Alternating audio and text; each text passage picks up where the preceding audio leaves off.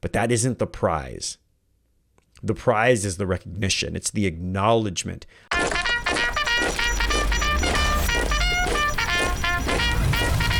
This is the Military Sherpa Podcast. Left, right, left leadership insights from America's best.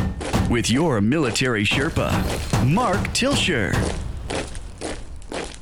What's up, everyone? Welcome back. It is time this week for our midweek mindset. Now, today's quote comes from Rita Barreto Craig from a book called Lessons About Tradition from a Little Brown Bag. And the quote is, "Traditions touch us, they connect us, and they expand us." Now, tradition is something I wanted to talk about today. I had to go out and find a quote that talked on tradition because we're mid into the month of December and my family and I kind of go crazy every year. I allude to it on the podcast. Those of you that know my family well know that we pretty much go off the grid for the month of December. I keep working and we keep kind of staying in touch with the world, but in reality, like every day we do something different. You know, we've been to Mickey's Christmas party twice. We do ice skating. We do special traditions. December is also the month where we got debt-free initially, so we do a debt-free tradition. And I mean, we just go nuts in the month of December doing something different, literally every day. We just got back yesterday. My family and I stayed 2 days at the Disney Fort Wilderness Lodge and Campgrounds in a special cabin and saw Christmas lights. And we just go nuts. You know, I keep saying we go crazy, but quite literally, it feels that way. And I'm really exhausted right now, just going through it. And today's a rest day for us. We're just watching some Christmas shorts and getting in our pajamas and having hot cocoa and stuff and sitting around and watching a few shows today to recover. But tradition is really powerful. And when I talk to people about our family traditions, one of the things that I tell them a lot is that I hope that the traditions will keep our kids coming back. We have 4 kids, and I'm hoping that each of them has at least 4 kids. And so we're looking at least 16 grandkids, you know, over the course of the next probably 10, 15, 20 years or so. I know that's a wide date range, right? But hopefully we'll have lots and lots of grandkids and they'll get incorporated into traditions. And this year, I don't have any grandkids yet, right? I'm not a grandfather for, thank goodness, right? But as I think about it, I think of all the traditions we're doing. And I talk to my wife and I'm like, man, just in a short amount of time, our grandkids are going to be doing this tradition. It'll be Justice's kids that we'll be doing this with, and they'll be staying with us in the cabin and all these things. But tradition, this power of tradition, I think we recognize at home. We think about the things that we did when we were kids and the things that we want our kids to remember. But often I don't think that we think about tradition at work nearly enough. Humans are humans. Humans are human beings with the same thoughts, feelings, and emotions. Whether we're at work or at home, we have stronger feelings maybe for the people we live with and the people that we work with, but we're passionate about our homes and we're passionate about our offices. We're passionate about what we do in our personal life, but we're equally, if not sometimes more passionate about the work that we do in our professional life. And traditions have power, and they have power at home and in our work center. And so when we think about traditions at work, it's easy to focus on some of the surface ones. Like, what do you do for birthdays? Okay, everybody gets a piece of cake, right? Like an office space. We all have a piece of cake and we pass it around and we sing happy birthday and we have a birthday and we all sign the card. That's a tradition. And most organizations share that tradition. Or maybe anniversaries. Maybe you give people a day off or you give them a gift card to, you know, get some steak at the Outback or something on anniversaries. But there are other things, like how do you celebrate wins? What does a win look like? Do people in your organization define wins? Do you know what a big win looks like, and how do we celebrate that? Is it a bonus? Do people get a little check or a gift card when they do something really amazing? Or what happens? How do we celebrate one another? And I remember when I was in the military, there were simple things that we did. Like I was deployed once and I took over the morale in the team that I was on. It wasn't really high. And I had thought I bought a little bell, or I got it from somewhere. I don't remember exactly where I got it, but I got a little bell, like the one that you would get at a bellhop desk, right, at a hotel. And I got one of these bells. And so every time somebody closed a trouble ticket, they got to come into the work center and slam the bell. And we'd all be like, woo, and we'd all cheer for them because they went out and closed the trouble ticket. And I started that tradition intentionally because morale was pretty low and we had a backlog of tickets. And I wanted people to start to get excited by going out and doing stuff. And I use the power of dopamine, right? The reward center of the brain, and the social pressure and the social reward of completing jobs and carrying your fair share, so that when people got back, they would ding the bell and everyone would be excited. And I remember my boss, he was a master sergeant, so I was a technical sergeant at the time, and he's a master sergeant. And I remember him talking to me and saying, hey, look, I couldn't have enforced this bell thing. Like I couldn't have set it down and made people do it, but y'all started doing it on your own. And it was really cool. And it had a dramatic impact on what we did. Very simple tradition. And I remember Tech Sergeant Mangrich, right? Greatest tech sergeant in history of the United States Air Force. And she started implementing these shop lunches in my schoolhouse when I was an ALS commandant. On my team, the morale on my team wasn't super great. I was dealing with an outgoing team and an incoming team, and I would have 100% turnover on my team within a 2-year period. And the old folks, they were all worked under the prior commandant, and they had their own norms and issues and traditions and great things about their team and things that needed to change. And then there were the people that I was hiring. And so there was this 50-50 mix, and it made for a complicated time. And I was struggling to become the best version of myself at that time.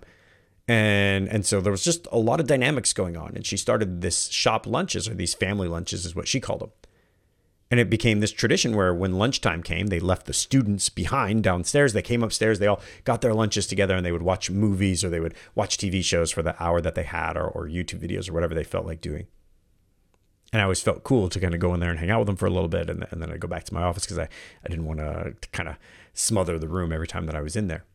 It was really cool to watch that happen. And it had a dramatic impact on my team, just shop lunches. Or I remember my friends were stationed with NATO, and it's always a tough transition when you go into NATO. Maybe not tough, but it's always a transition when you go into NATO because they work at a different pace. And he would come into work and he'd be ready to go, and he'd walk around and be like, hey, let's talk about this thing. And they'd be like, hey, we haven't had our coffee yet. And they would all go into the break room and they would sit down and they would have their coffee for, 20, 30, 45 minutes, an hour before they would start the workday. They would just socialize first thing in the morning. It's a tradition. It's just a tradition that they have in that environment. And you can see why they would need that tradition. In the United States, right, we have different backgrounds, different ethnicities. We're a mosaic. I don't like the term melting pot. We're more of a mosaic where everybody kind of fits together, and we're used to working with people that aren't like us. But then you go to NATO, and it's like you have the French and the British and the German and the Italian, and everyone has to work together.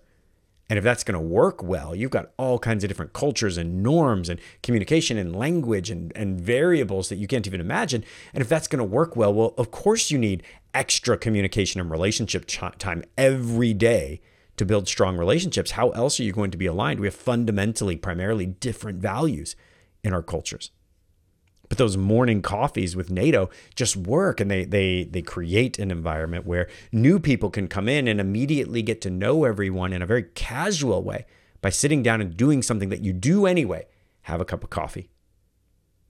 And so sometimes traditions are spontaneous. They just happen. I'm sure that the coffee tradition is not something that somebody sat down and said, okay, sociologically, the way the human mind works, if we only do it. No, I'm sure that it just started. And people just had that cup of coffee, and it just grew into this thing that became sacred. And sometimes they're thought out. When you think about my bell or the family lunches or many of the other traditions that I've had in organizations over the years, sometimes they were well thought out and crafted and implemented intentionally in order to achieve a desired result. The traditions that my wife and I do, some of them with our children, we do something different every day from December 1st through December 25th. We do something different. And some of them are just things that we started doing and we continue, but some of them are very intentional. Hey, we're going to do X, Y, or Z, and we're going to put it on this day for this reason. And they're things that the children continue to look forward to. And I'm telling you all of this and bringing all of this up because I want you to think about, especially this season, what are your family traditions? What are your team traditions? And how can you leverage your family traditions and your team traditions to build closeness and relationship with both your family and your team? One toolkit: self, family, team, organization, community. How do you build relationship with your team? If you're in charge of an organization, great. How do you build relationship over the season, over the year, through tradition? And I was out there reading around on the internet and trying to see, hey, what are some ideas, and trying to leverage some ideas from others. And at Rapid Start Leadership, Ken Downer, he has a long list of different team traditions. And some of them were kind of what you would expect. Hey, have a morning meeting, and I was like, okay, cool. But he had a lot that were really good. And I'm like, man, next time I'm in person with a team, if I'm ever co-located with my team again, I think I'm going to implement a bunch of these because there's some really great traditions. So it's at rapidstartleadership.com/team-rituals. And I'll throw it into the show notes. So if you want to read them, you can see them. But there were some really good ideas. The first one was, I love this one, was a monthly peer bonus. And what was cool about this is this idea like, hey, every month, give everybody some points, like 5 points to spread around, or give everybody one vote and let everybody vote for the person that helped them the most this month. And then whoever gets the most votes gets, $15 Starbucks card or $10 Starbucks card or something like that. Pay for it out of pocket, right? It doesn't have to come out of company funds or the general snack fund. Just pay for it out of pocket. $10, buy that person a $10 Starbucks gift card. Might not seem like much, but that isn't the prize. The prize is the recognition. It's the acknowledgement. I promise you that there are people on your team would likely appreciate the peer bonus more than a quarterly award. Maybe not a day off, right? But maybe you give them a day off. And maybe that's what you do. There's a monthly peer bonus and people are voting for who helped the most, and that person gets a day off. As a supervisor in the military, at least, you can give people 24 hours off. You don't have to ask anyone. Give a one-day pass. That's a phenomenal. If I was still in the military, I would implement this immediately. The monthly peer bonus, which could be totally a day off. But if you're in the civilian sector, you don't give time like that. So why not give them coffee? $10, $15 Starbucks gift card is more than enough. I like this one a lot. The afternoon stretch break. Put a big bell on your desk, like an old school bell, and then ring that bell real loud and do it at an odd time, like 3:30, 3:40, a time that isn't normal. And everybody just comes together and has an afternoon espresso or whatever you do, right? And just, hey man, who's got an awesome story about today? And somebody shares and high five. Hey, who's killing it today? Something, like you start something.